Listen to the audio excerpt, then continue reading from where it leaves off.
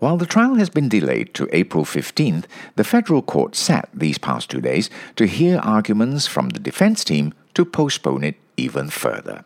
By the Malaysian Insight, this is The People vs. Najib Razak.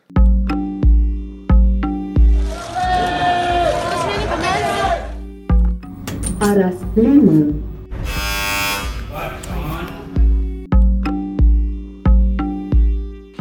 On Wednesday, former Prime Minister Najib Razak finally found himself on trial. He is facing multiple charges of corruption, money laundering, and criminal breach of trust. A far fall from grace. Almost a year ago, he was the most powerful man in the country.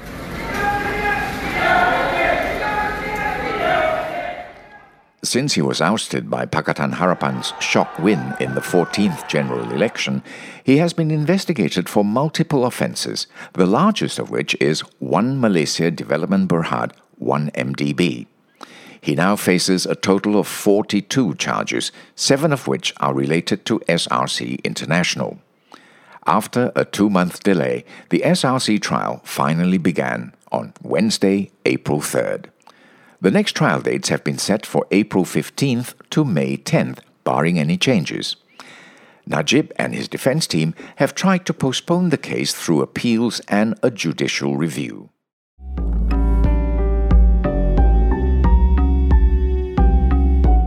For a bit of background, the SRC trial is being heard in the Kuala Lumpur High Court. It was supposed to start on February 12th.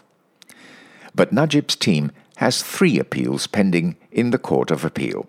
These are, number 1, a gag order on the media and public discussing the merits of the case. Number 2, request for additional documents from the prosecution. And number 3, the withdrawal of transfer certificates for the 7 charges. On the last appeal, the defense wants the SRC case to be heard at the Sessions Court, saying it should start there, not the High Court. These appeals have caused at least 4 delays. Let me break it down for you. On January 15th, Najib asked for a postponement pending his 3 appeals. This was rejected by the High Court a week later. On February 11th, a day before the trial was supposed to start, the Court of Appeal agreed to delay the case due to the appeal against the withdrawal of transfer certificates.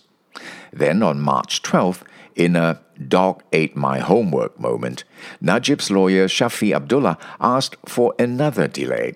He claimed his pet dog jumped on him, injuring his wrist. I've got soft tissue and blood capillaries that have been severely injured, so there's a lot of bleeding.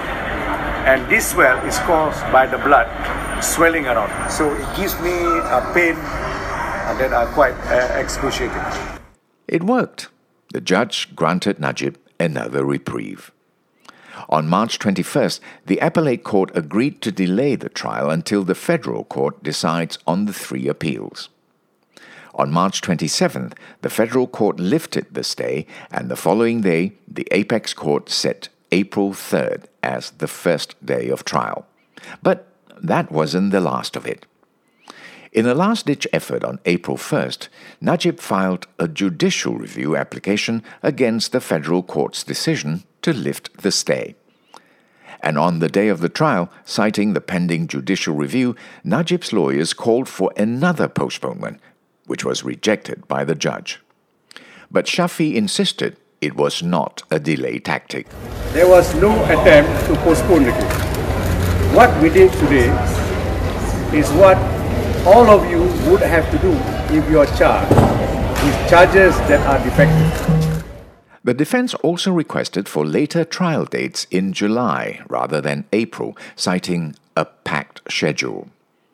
But Justice Muhammad Nazlan ruled that the case was of public importance and it should continue on April 15th while the appeals were still being heard. Again, for this to make more sense, listen to the summary of Day 1 of the trial in the first episode of this series. The Court of Appeal is expected to make a decision on Najib's 3 appeals next Wednesday, April 10th. This would determine whether the SRC trial will go on April 15th.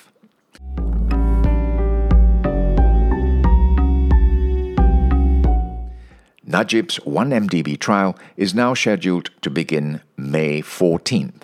He faces 21 charges of money laundering and 4 charges of abuse of power. For more context and latest updates on the case, subscribe to www.themalaysianinsight.com. This podcast is produced, written and mixed by Revati Subramaniam, Yapik Kwan and Yvonne Lim. I'm Patrick Teo.